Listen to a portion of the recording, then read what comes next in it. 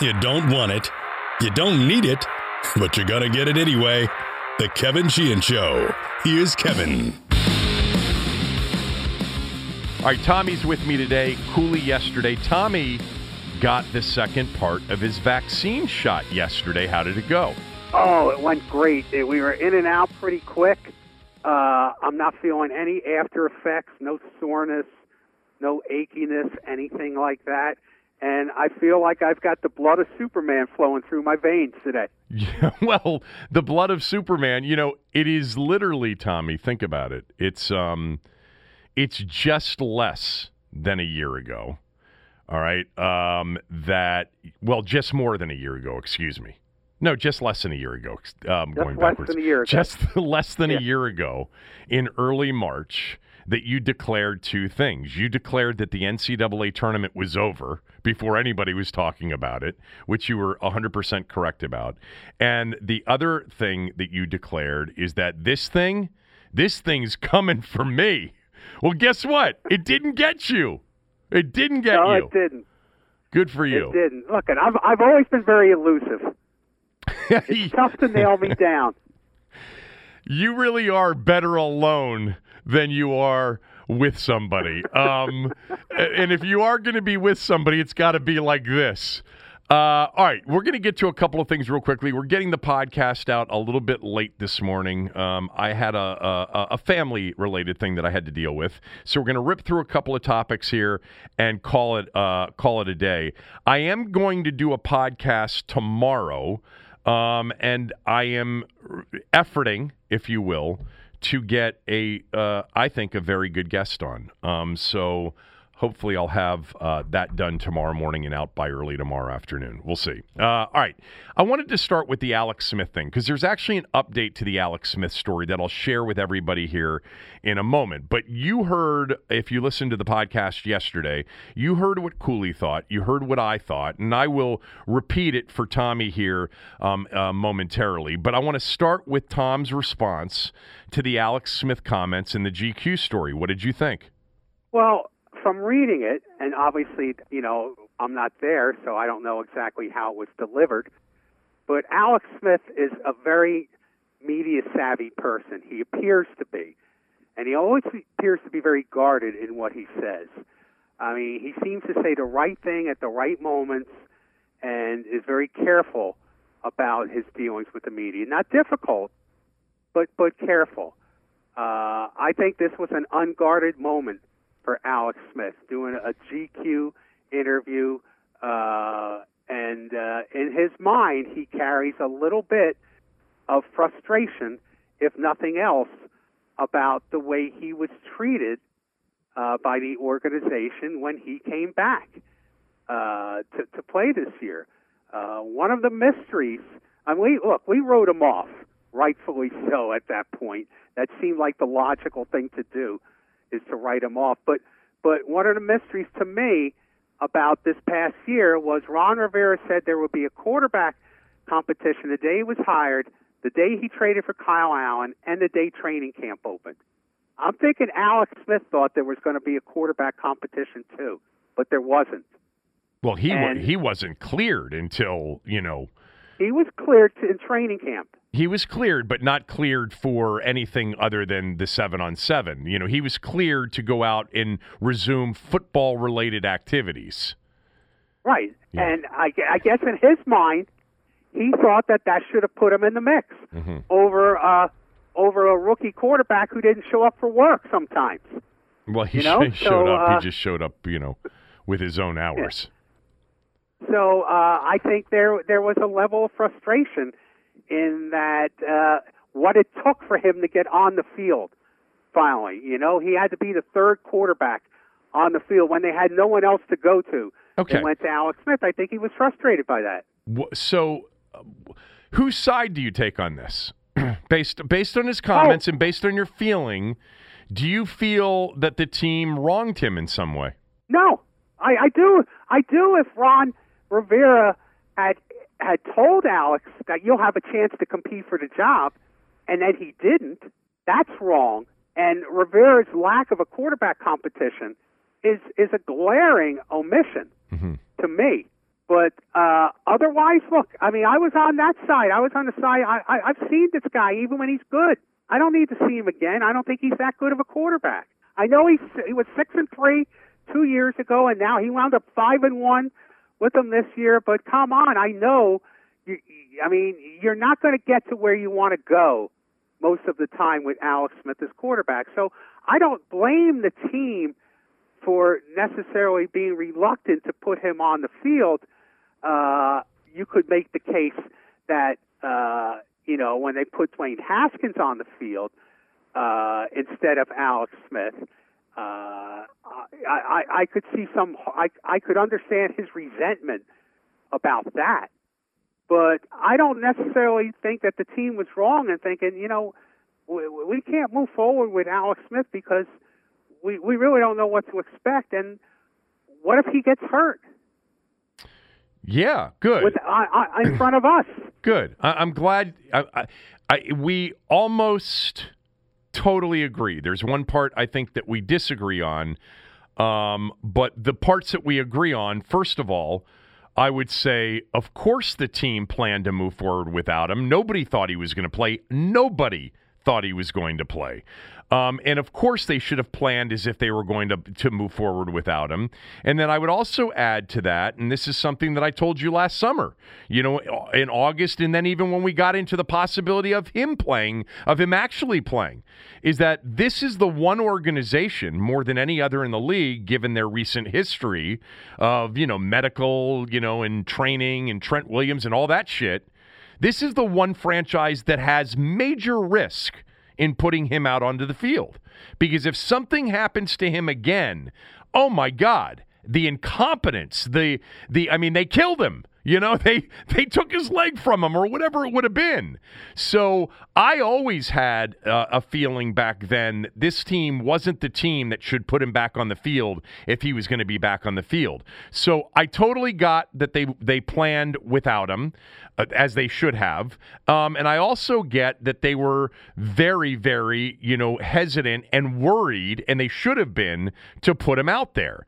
The area in which I think I disagree with you, and I'm going to read some of what J.P. Finley had in talking to various sources associated with Alex Smith.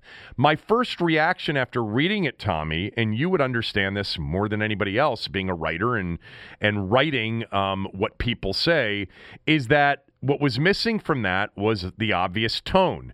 And I guessed that if we had heard the comments rather than just read them, that they would have come off as less critical, less antagonistic. And that was just a guess. I wasn't sure of that, but I sort of had a hard time believing that Alex Smith wasn't smart enough to realize why the team would be shocked that he was cleared to play, why the team would have planned to move forward without him, why in many ways he was sort of a wrench in their plans coming back because they had planned to move on without him, and that the team wouldn't have felt this incredible sort of risk and angst over actually putting him on the field.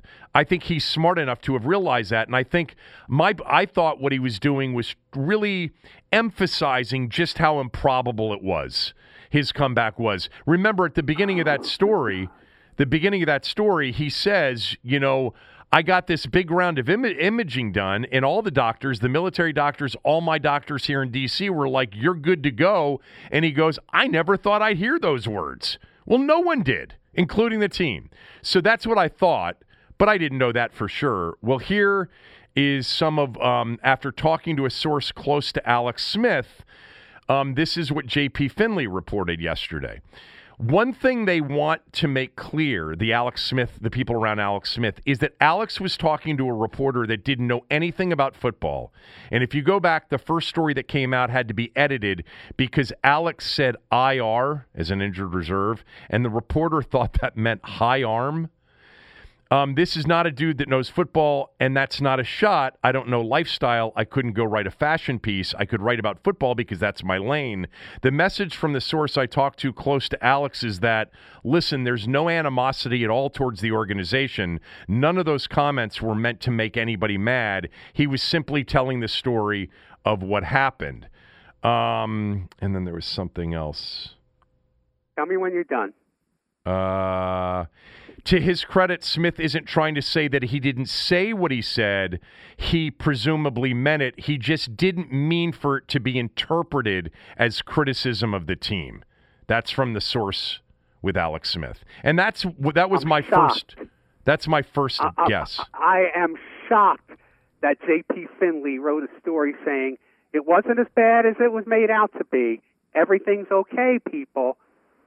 I'm shocked at that. Well, he didn't write this. No, not okay. He's quoting. Come on. He has a source that said that. Yeah, I know that. He's not saying that. He had a source Why that's not saying it. I know that. Why not Alex Smith? What do you mean, why not Alex Smith?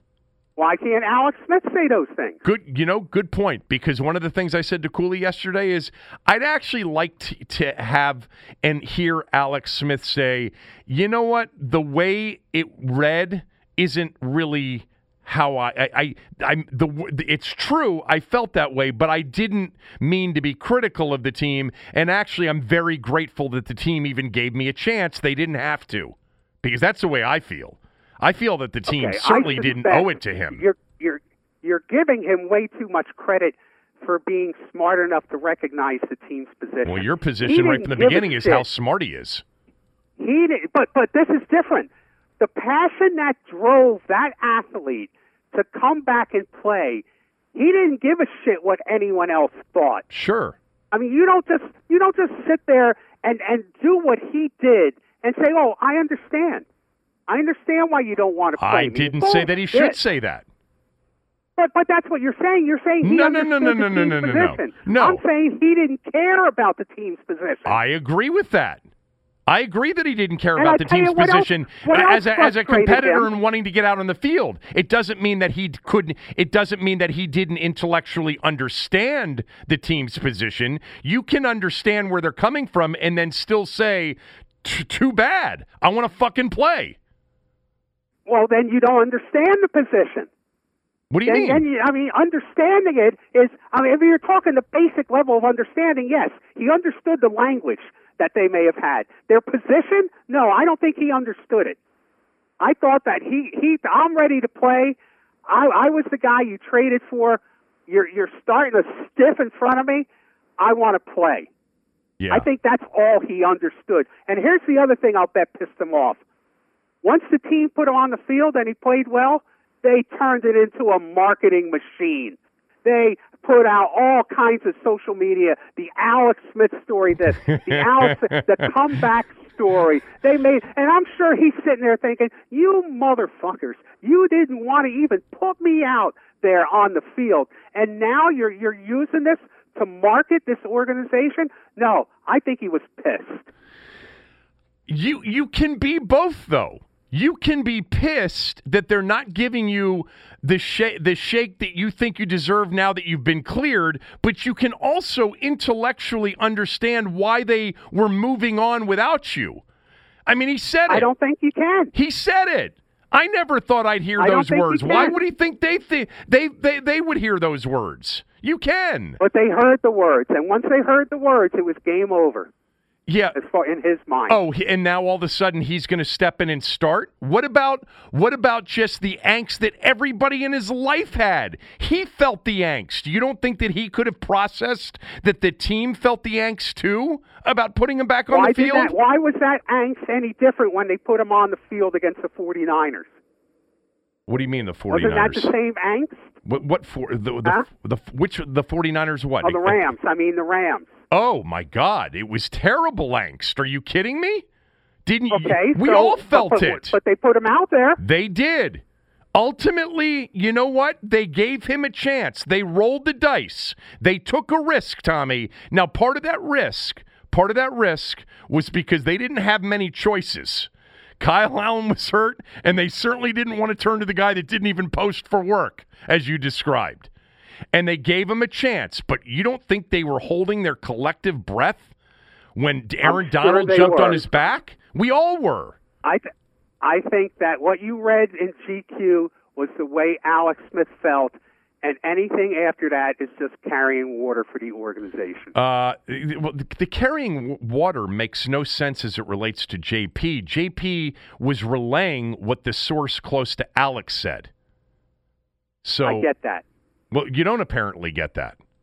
Because yes, you're attributing the feeling and the words in the article to JP.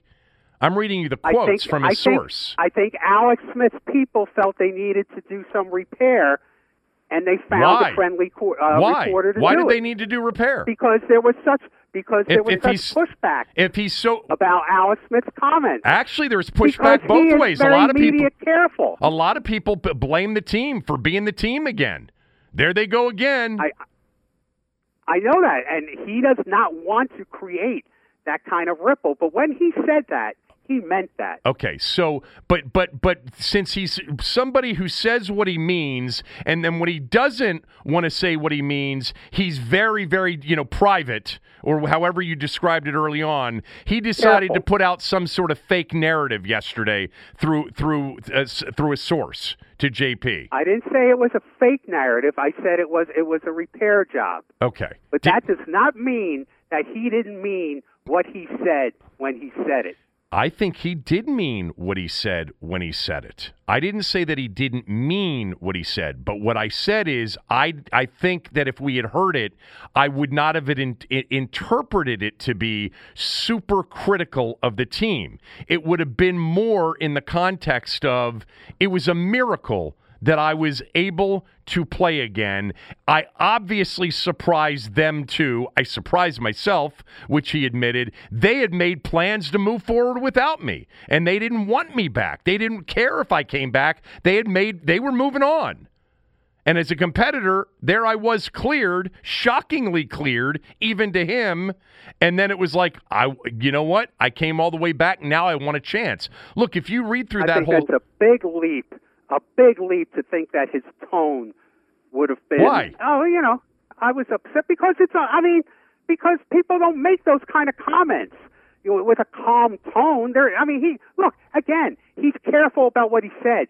If he didn't want that out there, it wouldn't be out there, and there was nothing positive about that. There was nothing positive about the quotes. That is true. Right. There's nothing positive except when he essentially took the new regime off the hook, by saying, and I'll find it, mind you, it's a whole new regime. They came in. I'm like the leftovers. I'm hurt and I'm this liability. So he did, to a certain degree, try to take the new regime off the hook for it. Okay. Well, is that how you would read that or not? Not necessarily. I think it was a little bit. I think it was a little bit of him being careful because this was very out of character for Alex Smith. Okay, so he was careful. It wasn't just him really speaking his mind. I think people will speak their mind, and then in the course of the interview, will say maybe I better back off that a little bit because that's not going to sound good. Yeah. He cares about how things sound. I would be really. What does it matter? He's not playing quarterback for you next year. Why even write something like this? Yeah, right. I don't know. He did an article with GQ. No, I mean the follow-up. Why bother? What do you mean? Why bother? Alex Smith didn't mean to criticize the organization. Why? But what's the point of writing that? So, in the wake of this, which generated a lot of attention, not just locally but nationally, all right, you had all the talk shows talking about Alex Smith. Did Alex Smith get totally screwed by the Washington football team? Did the Washington football team screw up again? Or was Alex, some people, actually more than I thought, actually really for the first time in a while, thought that it was unfair taking him literally. Because like we both agree on, why would the team have thought that he was going to play? So if you had been contacted, let's just say by an Alex Smith source to say, hey, I want it out there that Alex really wasn't super critical of the team, that it wasn't exactly what he was saying. He stands by his words, but hold on, none of the comments were meant to make anybody mad. Where's the other part? He just didn't mean for it to be interpreted as criticism of the team. So if that had come to you, you wouldn't have taken it and done something with it? I would have said, I want to talk to Alex. And then what if they said no? Well, then I wouldn't have written anything. I would have written how stupid it was that his team of handlers or whoever they are is trying to do damage repair for his art. I would have written the exact opposite. That they're backpedaling because they're worried about his image. It came off bad, and they're trying to put the toothpaste back in the tube. The thing is, it didn't come off badly to everybody. It didn't. It was very. I'm always hesitant to sort of gauge based on the response of our listeners because I know that they are, a lot of them are hardcore football fans. But I would say there were more people that were sort of defending the team, not by an overwhelming amount, maybe by a bit of a surprising amount, considering that in the recent years, it's been always. It's their fault. Whatever it is, don't care what it is, it's their fault. Like the Trent Williams thing, a lot of people thought that was the team's fault. I actually did not. I am very skeptical as to how truthful Trent Williams was about everything that happened. But I do know this. I know how I felt in the moment, which was I wouldn't put him out there, and if he can go miraculously, this shouldn't be the team that puts him out there. With that said, they did put him out there, which was a risk. It worked out for both parties. He played well. He helped the team. Nobody got hurt. He wasn't injured again, other than the injury late in the season. And it worked out well. Great. It is time to move on, though. It is time to move on. And I think they will very shortly. Well, like the coach said, and I'm sure this didn't have anything to do with Alex Smith's comments to GQ. Like the coach said, we could have done the same thing with Kyle Allen that we did with Alex Smith. Yes. Yeah. He did say that. Maybe that's the comment that really pissed. Maybe that's the comment that really pissed him off. It would have pissed me off if I was Alex Smith at 13 years in the NFL. Yeah. Yeah. A couple of people got mad at me yesterday for saying that I felt like he should be grateful. I'm not coming off that. They didn't have to play him. They didn't owe him anything, Tommy. Do you agree with that or not? I don't know. What do you mean? That one's a little bit. This is the first time I've had to deal with that question. That's something I'm not going to give a quick answer about because, he's under contract to them. He lost his job because of an injury, and that's gray. That's gray area. Can you lose your job because of an injury? Yes, that injury. Yes, 2 years ago. Yeah, okay. Of course you can. I know that's sort of a silly question. Well, I just think he didn't get benched 3 weeks ago. That's not a cut and dry thing. Well, your injury explanation is you can't lose a job because of injury. That's silly. 2 years later. I know that, but that's a general consensus, even though it's broken all the time. Okay. People lose their jobs because of injuries all the time, but there's always this code among players and coaches that you can't lose your job because of an injury. But we're not talking about somebody who lost his job 2 years ago to a catastrophic injury that he miraculously came back from. He came back and he was ready to play. Okay, well, great. You know what? They paid him you don't think the alternative that they put out there didn't piss him off? That's actually not even relevant to this conversation. It's not, because at the beginning, I think he knew that Dwayne was a complete and utter, dead end anyway. But I think the whole notion of him playing was shocking to everybody, and everybody in the moment was dealing with, oh my God, they cleared him. He can actually potentially play in an NFL game. So but your question was, did they owe him? And I'm saying I'm not sure. Okay, well, think about it a little bit more, because the only thing they owed him was the money that they contractually promised to pay him, which they did. And it's in excess now of like $80 million. So he was, I mean, not that he wasn't generationally wealthy before. He obviously was paid there, by the way, and I think I brought this up yesterday, and I think it's actually an interesting part of this story, is that, remember, there was going to be some benefit to the team had the injury truly been career-ending, which, by the way, it was like a 99% probability that it would be. And the benefit was, A, that contract, they wouldn't have owed the rest on the contract, and B, they had an insurance policy on a catastrophic injury from a cap relief standpoint and also a cash relief standpoint. Not a lot. I think it was between $10 and $12 million.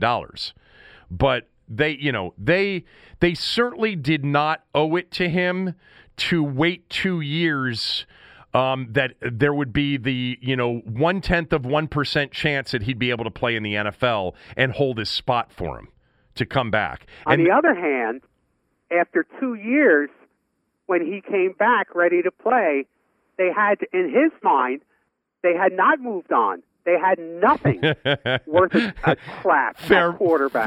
Fair point. That's fine. And by the way, he's the one in the quarterback room. He knew much before anybody knew what a disaster the Haskins thing was, because he's a pro.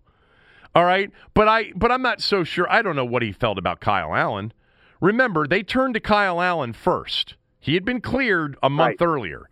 They turned to Kyle Allen first, and they were going to stick with Kyle Allen. And by the way, Tommy, yes, they were. One last piece to this.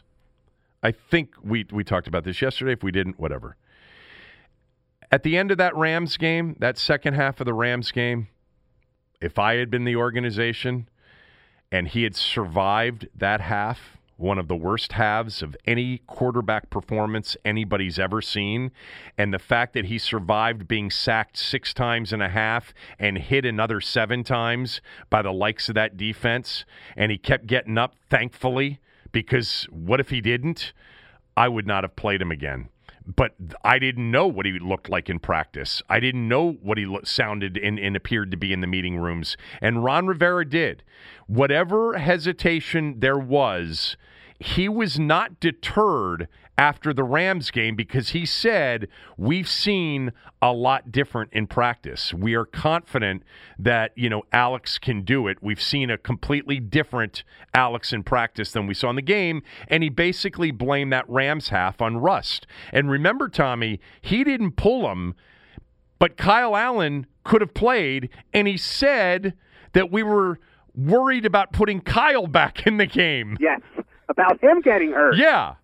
So they changed their tune on Alex, and they became more confident about taking the risk. And ultimately, obviously, they put him out there in the final game of the season when he wasn't even 100% to play that game against the Eagles to get him into the postseason.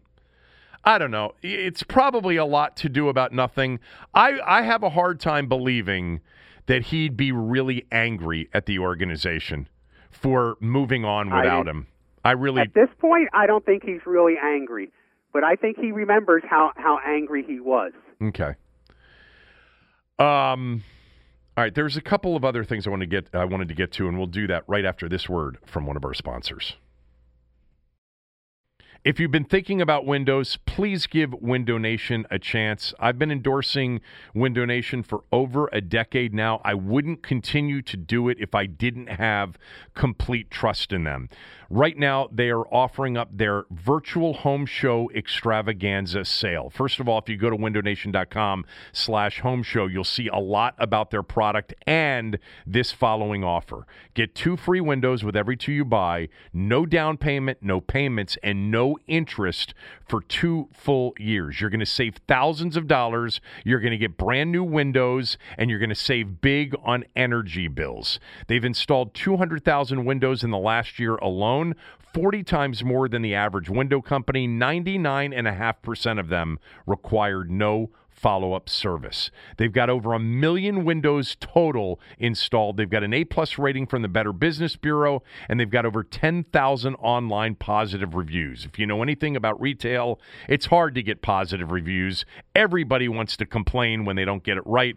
Very few want to tell you how great you were when you deliver. Well, they've got over 10,000 online positive reviews. Windows are made here locally as well. They've got a 97% customer satisfaction rating, and they're the 5th largest window retailer in the U.S. Again, it worked for me. It'll work for you. 866-90-NATION, windownation.com/home show for their virtual home show extravaganza sale. 2 free windows for every 2 you buy. No down payment, no payments, and no interest for 2 full years. You will save thousands. The quote, by the way, is free. They can do it virtually online, or following all CDC guidelines, they'll come into your home and give you a free quote. You don't have to act on it right away. You can think about it, but if you've been thinking about windows, at least give them a chance to give you a free estimate. 866-90-NATION, windownation.com/home show.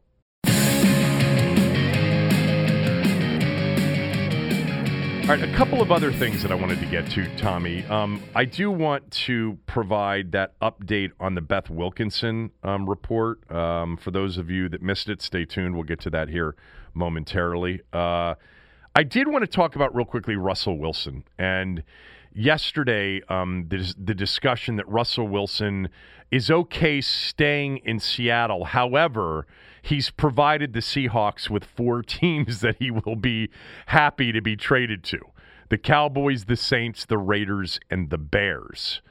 A strange list. A strange list? The Bears? Yeah, I don't know why it would be the Bears. I'm trying to think. You know, I saw somebody posted on Twitter the list of the greatest quarterbacks in Chicago Bears history, and Russell Wilson wanting to play for the Bears came in 4th.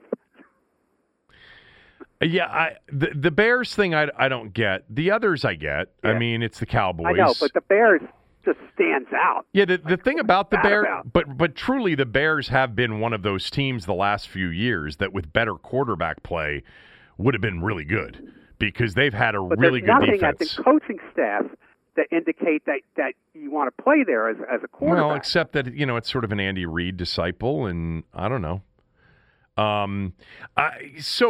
You know, a couple of things here. Number one is this. These two situations, the Watson and the Wilson situation, are completely different for those that want to try to compare them. Watson is 25 years old, for starters, and just signed a deal 5 months ago that made him the 2nd highest paid player in the history of the game. And, you know, according to all sources, was actually promised some input into the general manager and the coaching hire in Houston. You know, Cal McNair, the owner, and, you know, in my mind's eye, Tommy, I forget how many times we've discussed this, I think made the mistake of over-promising and under-delivering. I would have done it differently. I would have never promised anything, but I would have gone to him and said, hey, we're bringing in Nick Caserio. He's from the Patriots. We're thinking about him as a GM. I'd really love if you had a half an hour just to sit in, talk to him, and just want to get your thoughts on him. Like, something like that may have worked much better. There are other issues in the Houston organization, obviously, including this guy Easterby, who appears to be a big problem. But Russell Wilson wasn't promised anything necessarily. Russell Wilson's been complaining about the lack of pass protection, and he wants a bigger say in personnel. And so, not to mention that he's older, and his contract is a 2019 contract. You know, that was a big contract extension, but it's 2 years ago that he signed his. Anyway, here's the other thought I had about it. You know, he's from Richmond, and apparently, you know, was sort of a Washington football fan. He grew up in Richmond. I actually have a really close friend of mine who has lived in Richmond now for 25 years plus. I was the best man in his wedding, in fact. We were very good friends in high school. And his kids went to the same high school that Russell Wilson went. They're much younger than Wilson, but went to the same high school that Russell Wilson went to. And Wilson's like a legend in Richmond from this high school. And everybody in Richmond's followed his career. And apparently, Wilson always was sort of a Washington football fan. Well, you'll notice that Washington wasn't on the list of teams that he would have been traded to. And Washington, as a football operation right now, isn't as bleak as it was a year ago or 2 years ago. But the point that I'm going to make is it's still not on the list of destinations for anybody. Amari Cooper didn't want to come here a year ago. Deshaun Watson would probably nix a trade to here. Matt Stafford wouldn't have been pleased, apparently, according to reports, being traded to Washington.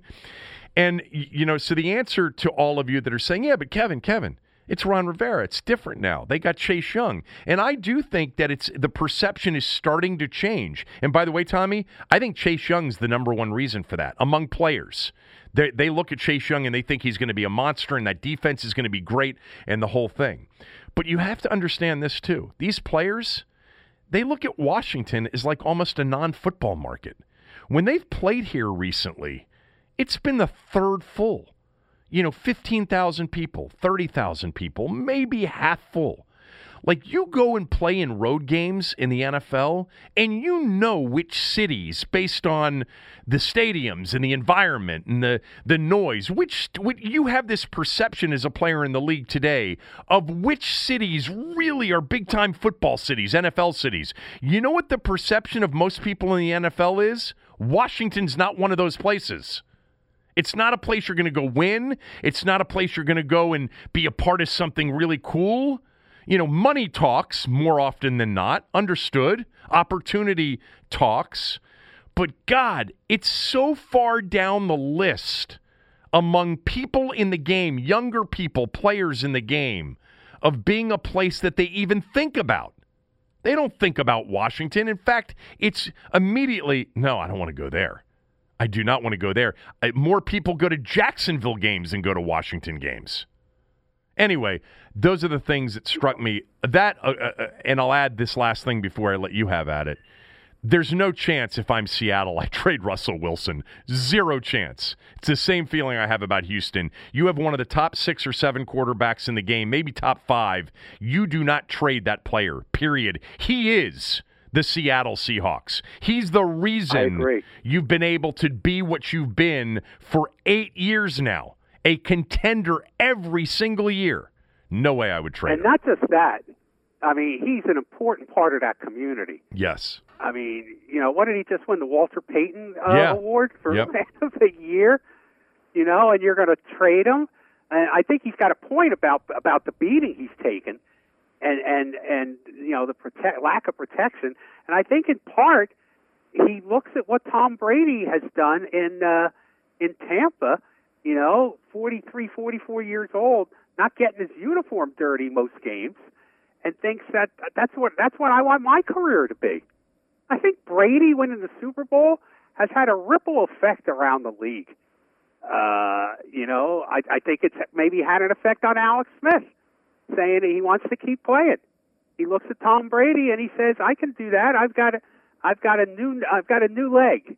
However, it's manufactured. I can go out there and play." But I agree with you. You got to figure out a way to keep Russell Wilson. And the other thing is, you're spot on about the perception of the Washington football organization. It's going to take time to change that. Look, they just overhauled their whole front office weeks ago. Okay? I mean, agents look at that and they say there's a lot of uncertainty still going on in Washington. I'm not steering my clients there when they can go someplace else where there's been more stability.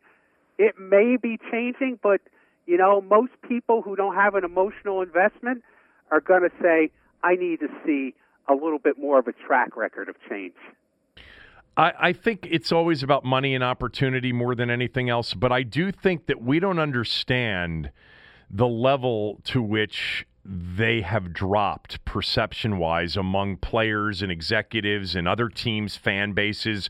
I mean, you have to be a certain age now to think of Washington as a great NFL city. A passionate fan base. You really do. Like, if you're 30 or younger, you don't even know that. You don't know what it used to be. You don't know what it can be, which I still think it can be that again. So you're now reliant on more recent impressions, like we just played there 2 weeks ago and there were 12,000 people in the stadium. We haven't played in front of fewer people in any place all season long. Or we just played there on Sunday. We had more of our fans there than they did of their own. A lot of that stuff sticks and gets talked about a lot among players. I do think, though, I want to make sure I'm clear on this to those of you that are thinking, oh, there they go again. They're being totally negative. I do think that it's changed in the last year. It's massively different than it was a year ago, coming off 3-13 and all the turmoil. Ron Rivera is respected around the league, and I think Chase Young is perceived to be the next defensive superstar. And I do think that there's this impression that Washington's a team on the rise. So whether or not it's true or not, I don't know, but I do think that the perception is different than it was. But still, potential for instability. I mean, again, I like the moves that Ron Rivera has made in the front office, but Martin Mayhew and Marty Herney have been here a couple weeks. Okay, I mean, that's not exactly a settled situation. There needs to be more proof that Washington is an NFL franchise. I think also, I think it's more than what you just said. I think you had referenced, or maybe I just was thinking you referenced this, that these players rely on their agents to really give them direction. And their agents are going to say, look, this is the worst owned NFL team in the league. And yes, they appear to be getting their act together on the football side, but there's a lot of stuff going on there, and we have to see how it flushes out. But agents know what Dan Snyder's capable of, and so that's always going to be a bit of. They may never ever be able to, like, the first 10 years of Dan and Vinny were, oh my God, look at what they pay. I mean, they pay 25% more than anybody does, and they're signing all these big names. Well, it was very much like, woo, that's the place to go get paid. But the last 10 years that's the place to go and die. That's the place where you're going to go and you're going to be a part of a dysfunctional outfit playing in front of 30,000 people, half of whom will be rooting for the opponent. So they got to turn that around. That's part of the whole culture change for Ron. The culture change starts with better people, better players, a better discipline. I loved what he said to me on radio a few weeks ago. My best players have to be my best workers. You start doing that, you go to the playoffs a couple of times in a row, and now all of a sudden it becomes more of a desired product. And then, all of it starts to snowball as long as the owner doesn't get in the middle of it. All true. So there was this story in the Post this morning. Ex-Washington football team employees pressure NFL to make harassment probe public. We're talking about the Beth Wilkinson investigation. And there were 20 former employees of the Washington football team who say they witnessed or endured sexual harassment by team executives. And yesterday they demanded that the NFL make public its investigation by Beth Wilkinson into the team's culture. The investigation that's been going on now since August or September, whenever it started. These 20 former employees with, their attorneys wrote a letter to Roger Goodell saying that the Wilkinson report must be made public so that Daniel Snyder is held accountable for what they described as a sexually hostile work environment. Now, I asked a couple of people this morning about whether or not we'll ever see this Wilkinson report, and there is a belief among a couple of attorneys that this thing is done by the league, and for the team, and that they may be able to stand behind a lot of privacy issues and concerns and not release this investigation to the public? Well, that may be. And this may be something that comes out in court someday, in court documents, because there will be lawsuits. I can guarantee you that. But they may be able to hide behind privacy to keep a lot of it quiet. But if that happens, then everything that new team president Jason Wright said and everything that Ron Rivera said about this issue and being transparent and changing that culture in the organization rings hollow. It's hollow, all of it. You can't be transparent and hide. Transparency means you open up to what you did. In order to move on, you need to come forward and admit what you've done. And if the NFL and the Washington football team are going to be hide behind privacy, we still don't know about whether or not Snyder let everybody go from the non-disclosure agreements that he had people sign. I haven't heard yet if that has ever been resolved or not. My point is, everything, this whole facade... Well, there was the recent settlement with many of them, but not all of them. No, not all of them. The whole facade that Jason Wright, and I went back and looked at his words, and he used the word being transparent. It rings hollow if this report is not public. Well, it may not be. It's not their report. I still get that, but they'll have it. They can choose to. They can choose. It doesn't matter if it's their report or not. What they said will be worthless. Not if they can stand behind true legal, legalities that prevent them from doing it. And what would they be? Well, I guess these privacy concerns that the people named in this report don't want it to be made public.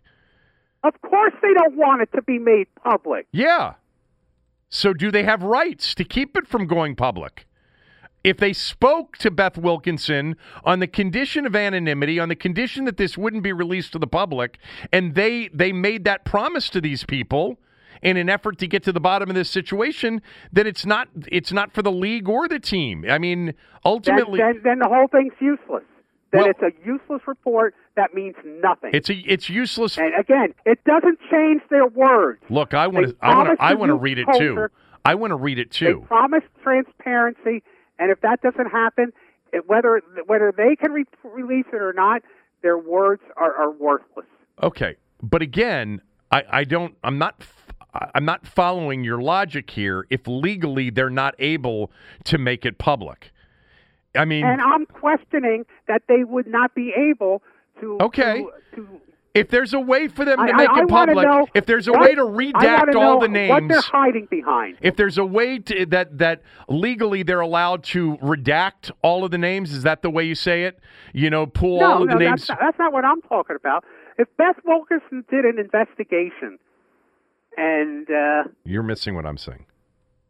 I'm saying there's a way that the people that are demanding privacy, those people whose names will be in this report, if there's a way that their names can be redacted and they are referred to as, without name, non-identifying information, and therefore the report can be made public, then, and the team still doesn't do it, then I'm with you.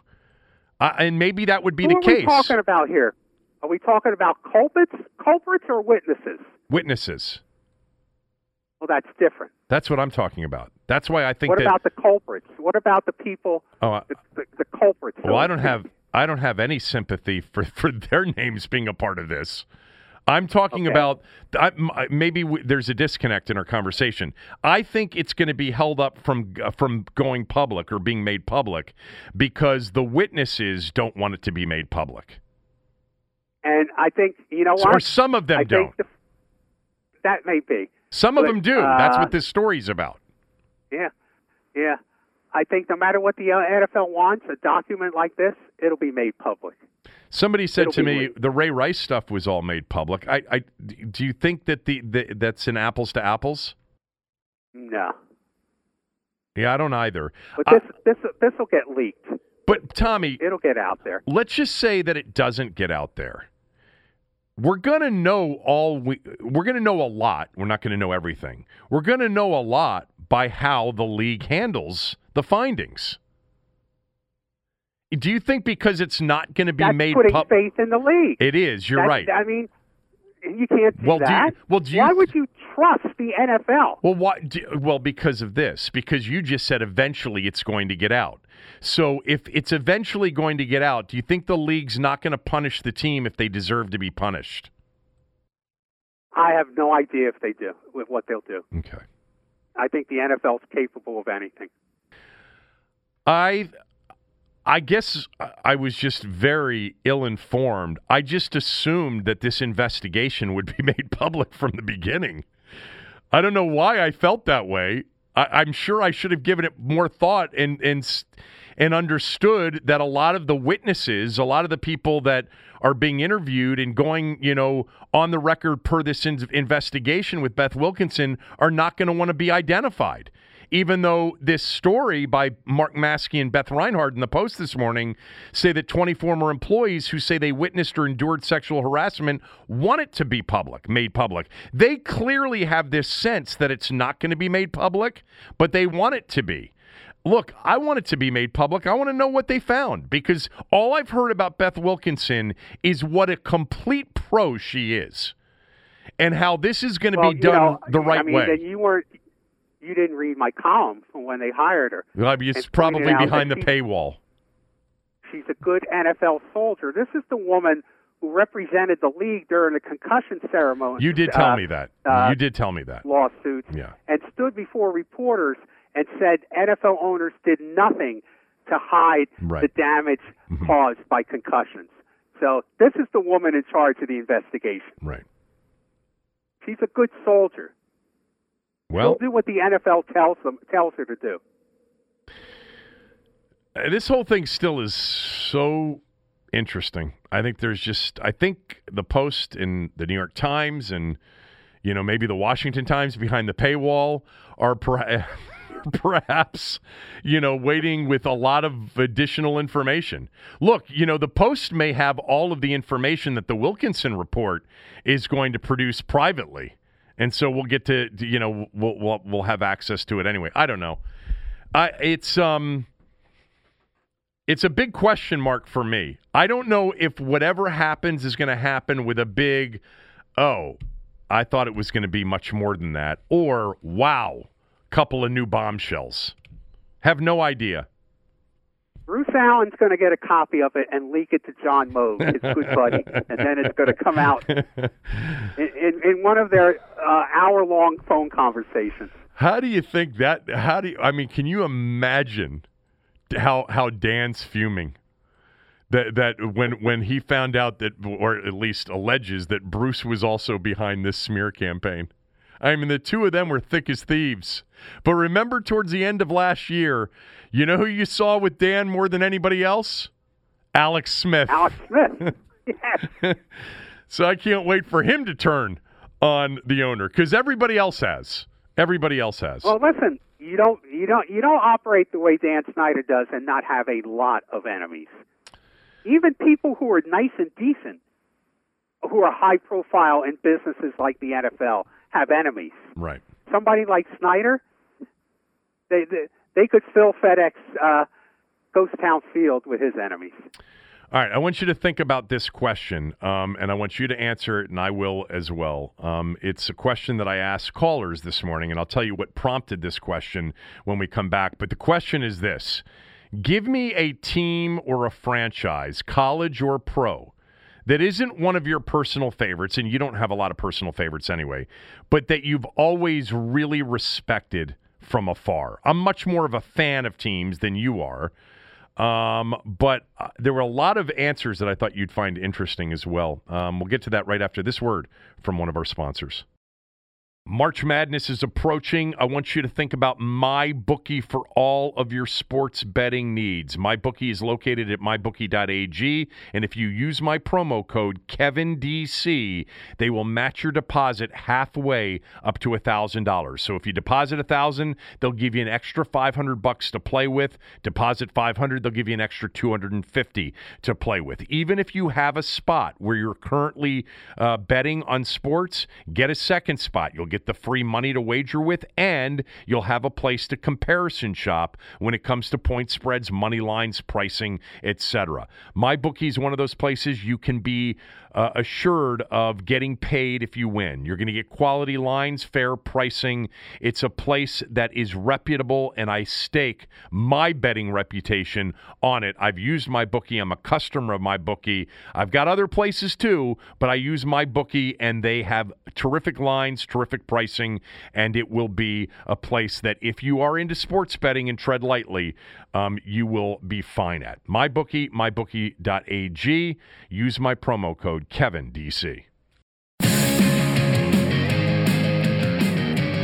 So, Tommy, Maryland plays Michigan State on Sunday at Xfinity Center. And 2 weeks ago, this looked like, a game that was winnable. It still is. I'm not suggesting it's not a winnable game. But Michigan State was just having the worst regular season Michigan State's had in a long time. Now, they had a COVID issue and a break and missed some games because of COVID. But they lost to Rutgers by 30. And not just 30. The final score was 67-37. That was only a month ago. They lost to Iowa by 30 2 weeks ago. And then they got on a roll here recently. They beat Indiana. They came from behind. They were down 12 to Indiana, came back and won on Saturday. And then in the last 3 nights, they beat the number 5 team in the country, Illinois, and they beat the number 4 team in the country last night, Ohio State. So Michigan State was, one of the teams that one of the storylines of college basketball this year, at least early on, is that Duke, North Carolina, Kansas, Kentucky, Michigan State, none of them are any good this year. It's crazy. They're all bad. There were those stories that I think there was like 30, 40, or 50 years that went by where Kentucky, Duke, and North Carolina, all three of them, that at least one of them wasn't in the top 25. And there were several weeks without any of them in the top 25. And Michigan State, I don't know if they're the true blue bloods like I mentioned, but they were having a poor season as well. And Tom Izzo has coached Michigan State, going back to 1995. He's taken Michigan State to the tournament 22 consecutive years. And 6 days ago, it looked like there was zero chance that Michigan State was going to make the tournament in this incredible run of 22 straight years, which, by the way, includes 9 Final Fours.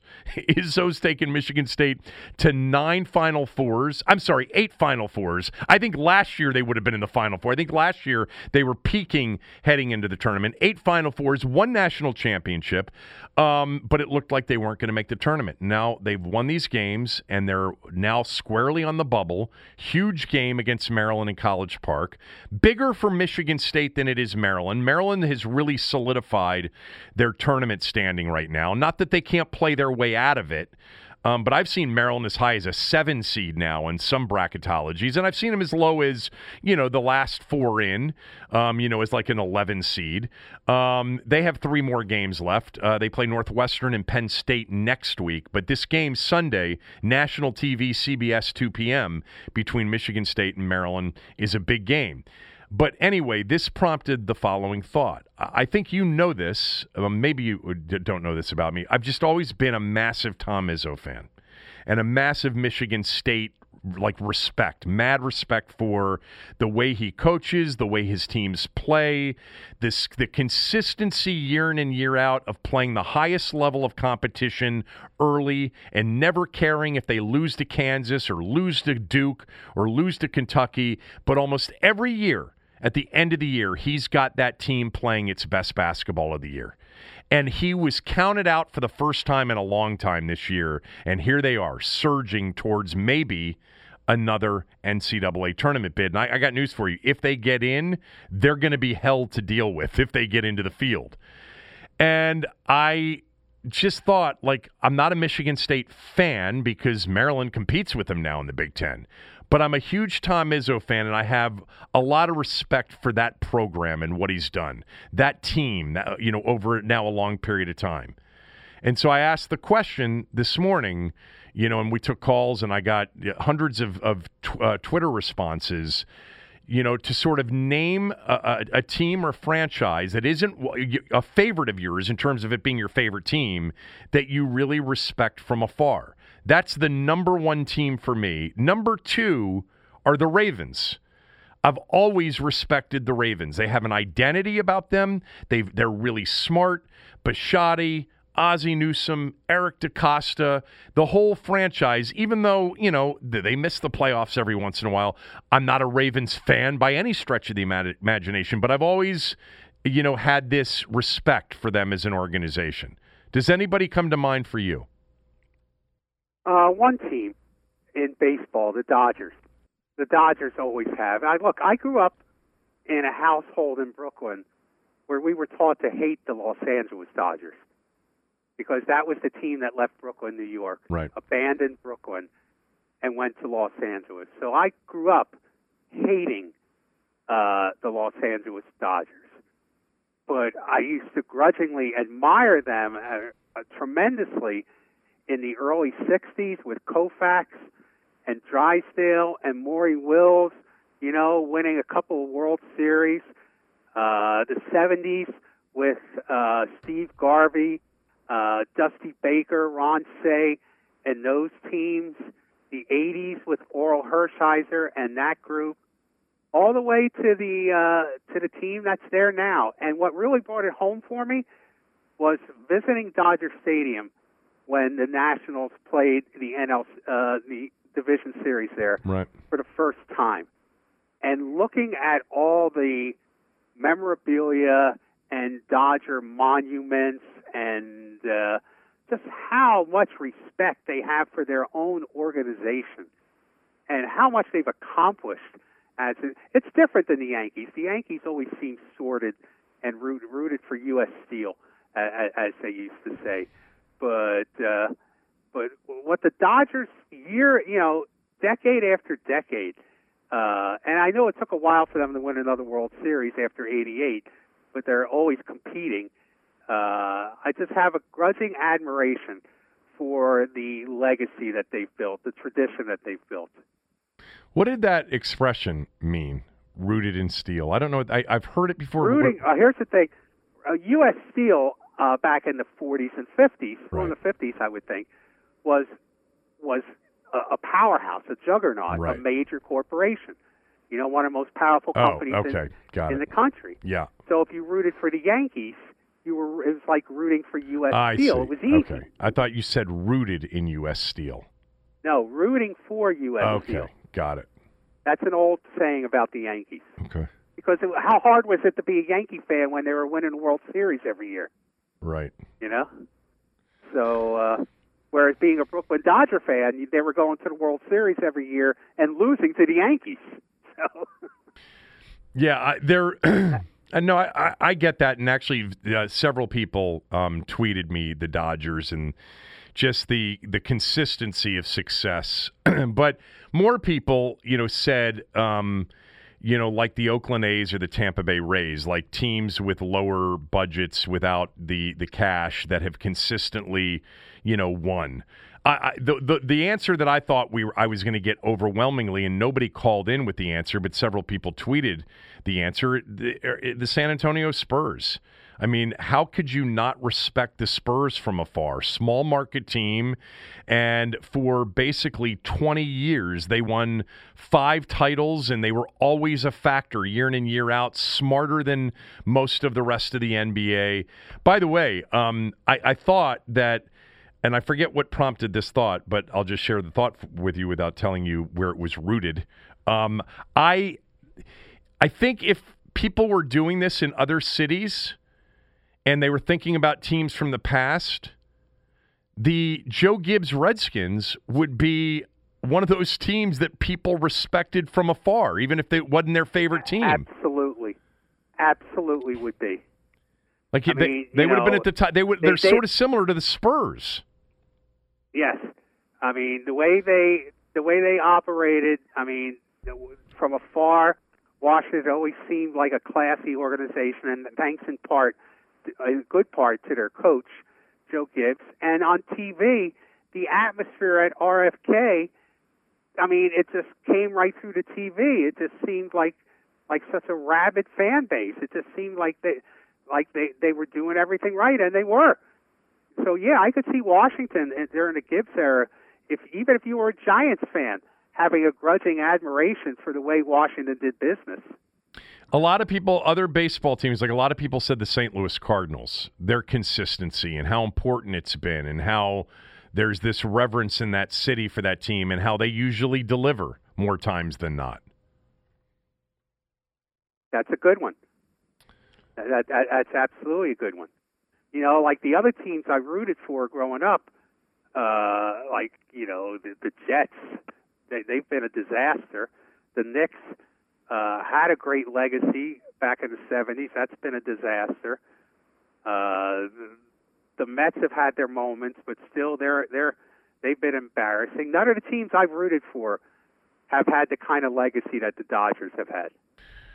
Right. And yeah, I mean, I guess I also picked a couple of winners as well. Not as much of a winner as the Dodgers over the course of time. It's funny about Izzo. I've heard, the stories and watched some of the, drills that he does during practice. There are drills that he does in practice that don't even really involve a basketball. He's very much a football coach coaching basketball. I've always loved that about his teams. They're just always, tough, gritty, and I don't know. I think one of the things that, for me anyway, in evaluating how I feel about a coach is I tend to think that the coaches that have less, that get more out of less, are better coaches. That isn't necessarily the case. Look, in college sports, recruiting is a big part of coaching. But I'm talking about actually coaching the games. But one of the telltale signs I always feel of a well-coached team is, does that team just improve during the course of the season? Does it keep getting better? Does it keep learning? And does it keep adapting? And then by the end of the year, is it playing its best? And he's the number one example of that in almost any sport. There isn't a guy that starts off typically caring less about, November and December college basketball, but has his team peaking at the end of the year like Izzo has. And with that said, Tommy, he's only won one national title. He's been to the Final Four so many times and beaten higher-seeded teams with, more talented teams along the way, but has lost a ton in the Final Four when he's gotten to that point. But anyway, I appreciate the one dude that has consistently, just off of my question this morning on radio, sent me all that he respects about the Stark family from Game of Thrones. Yes, I respect the Starks too. They survived. They were survivors. Well, not all of the Starks. Not Ned. not Rob. Not Rickon. Not Caitlyn. But Sansa and Arya and Bran and Jon Snow. They all survived. Nerd on nerd. One of these days, Tommy, you're going to be like, yeah, you know what I got around to? You were right. I had no idea. One of these days, you'll give it a shot. And one of these days, and it's stupid that I haven't, because I know you're right about this one.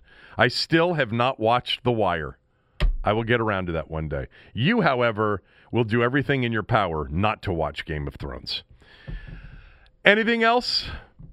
I got nothing else for you, boss. All right, have a good weekend. I'm glad you're all vaccinated up, and I'll be back hopefully tomorrow. And if not, we will be back on Monday. Have a good weekend.